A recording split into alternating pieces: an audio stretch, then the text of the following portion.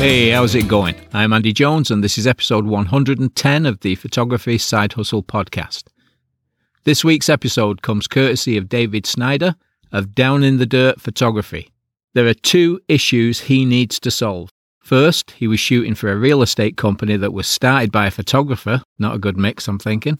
They supplied him with a 17 to 40mm f4 lens, and when he left that job, he had to return the lens. Anyway, he still wants to shoot real estate, and he has just purchased, I think he's waiting for delivery, of the 17 to 40 f4 lens. I'll discuss the first part of this, and then I'll tell you what the second part of his problem is.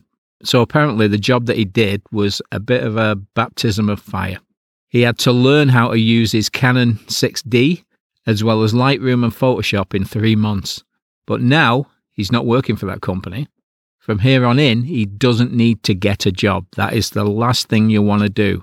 You're restricted by how much someone wants to pay you, and they want to make a profit off you. He needs to offer his services to all the realtors in his area. As soon as he gets that lens, get out there and start marketing. He needs to offer some discount shoots so he can build up his own portfolio, because I'm thinking that company won't allow him to put out pictures that he took for them. So yeah, he's got to build a portfolio. Now, as far as pricing goes, this is a simple case of checking all the local photographers that shoot real estate in the area. Most of them have prices on the website. If they don't, just ask a realtor. Be honest about your situation and offer them a free shoot or a discount if they give you the information that you need. Honestly, I don't think it will come to that because most of the real estate photographers have the prices on the websites. Okay, so let's have a look at his second issue. The other genre that he shoots is mountain bike racing. Now, he read my article standing out from the competition that's on the website, and he said, Andy, if I don't sell digital files, I'll never make any money. Like zero. I do a lot of mountain bike races. I don't have the order of the racers. I don't have their names. I ride up in a truck and set up in a couple of cool spots on the trail and shoot throughout the day, all the while directing folks to my Instagram and website. I'm not sure how he would do that if he's taking pictures. I'm not sure if they're going to stop us or coming down the mountain, but anyway, if I've set up in a good spot and have gotten an exposure to a racer and he can find me, they'll buy 1 to 5 pictures. But the most I've ever made from an 8-hour plus day plus 5 to 6 hours of editing is $300. There's got to be a better model than that, right? Yes, there's a better model than that. So let's start with your approach. All events have someone in charge, an organizer. He needs to contact that person or the people in charge and make them an offer. Your offer needs to make their decision a no-brainer.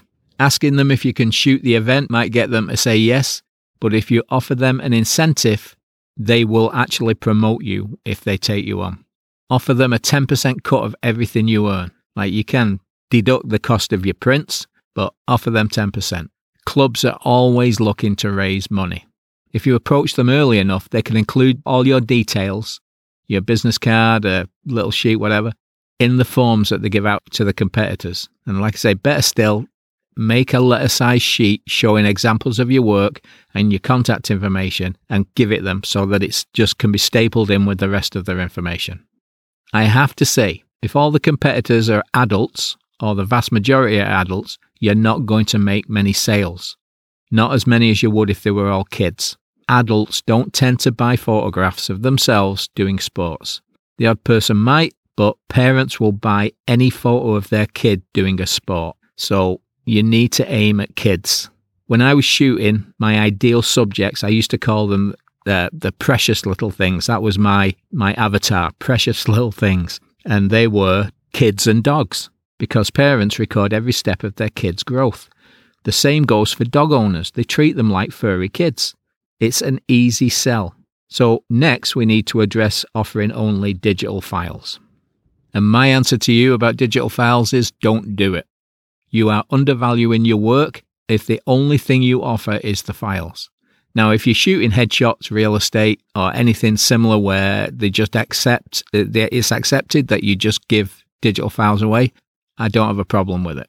But for sports events, customers don't need them. They just need a product.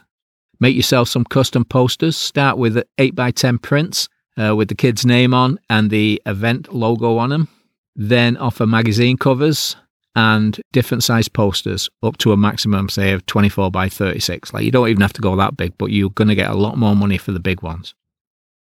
Don't offer files, or if you do offer them, make sure that they only get them if they spend a high dollar amount, say $100, and then they can buy them for $35. Still, you're not giving them away for free. There's still a price on them, but they have to get past a level before they can buy them.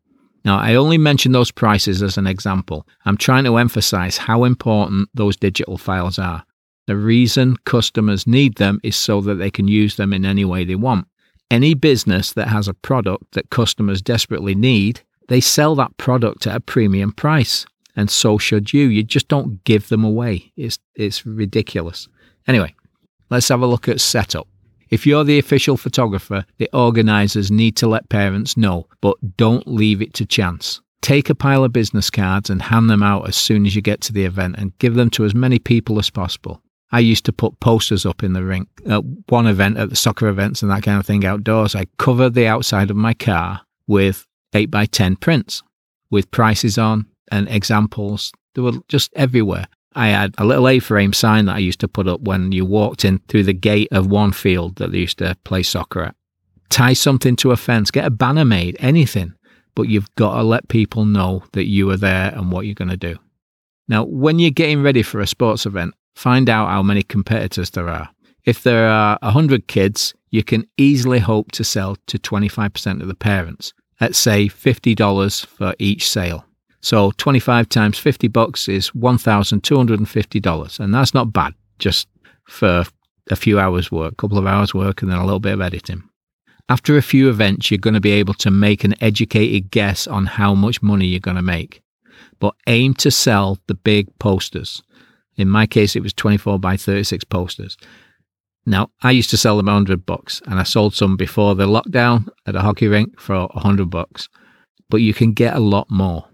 $100 is still decent money. I don't know what the poster is going to cost to print, $20, something like that. You're going to make a good amount of money on it. But get the most money you can out of it. If parents at the event have never had the opportunity to get a poster of their kid, and the chances are they won't have, because when kids are getting into sports, it's a very short few years that they're in sports, especially the cute phase anyway. So any parent that sees that you do posters, they're going to jump at it.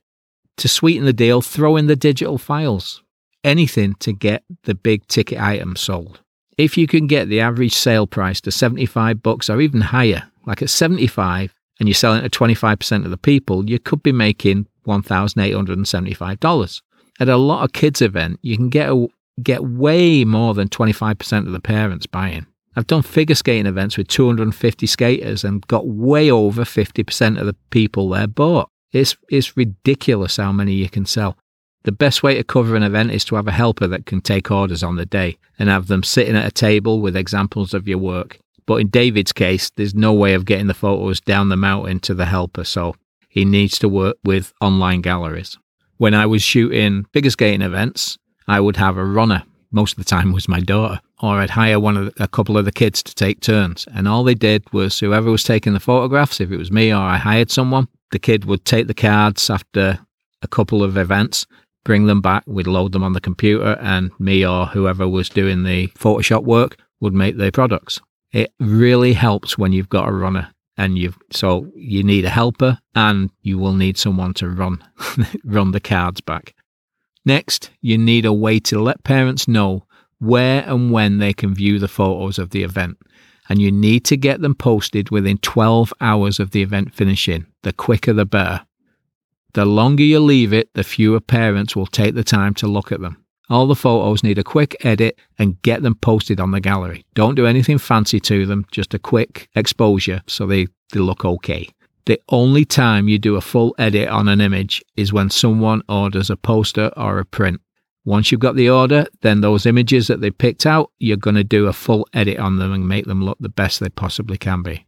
Now, remember that event photos have a very short lifespan. The majority of your online orders will come in the first 48 hours of them being posted, so you need to make as much money from them as possible. Offer discounts on cheaper products if they buy the bigger poster, and try to make spending an extra $20 or $30 easy for them. Throw things together, If you can just get that extra $20 or $30 per order you will make an absolute killing. It's amazing how it compounds.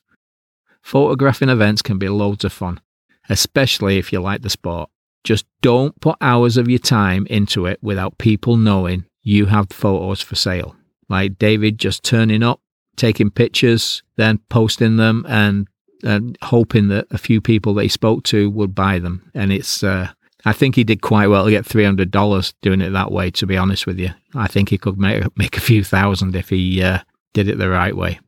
Okay, that's my take on shooting sports events. If you're looking to shoot sports, I hope you found it helpful. Right, I was going to be announcing that the Photoshop course was ready. The course is ready. I've had, if I had any air, I would have pulled it out by now.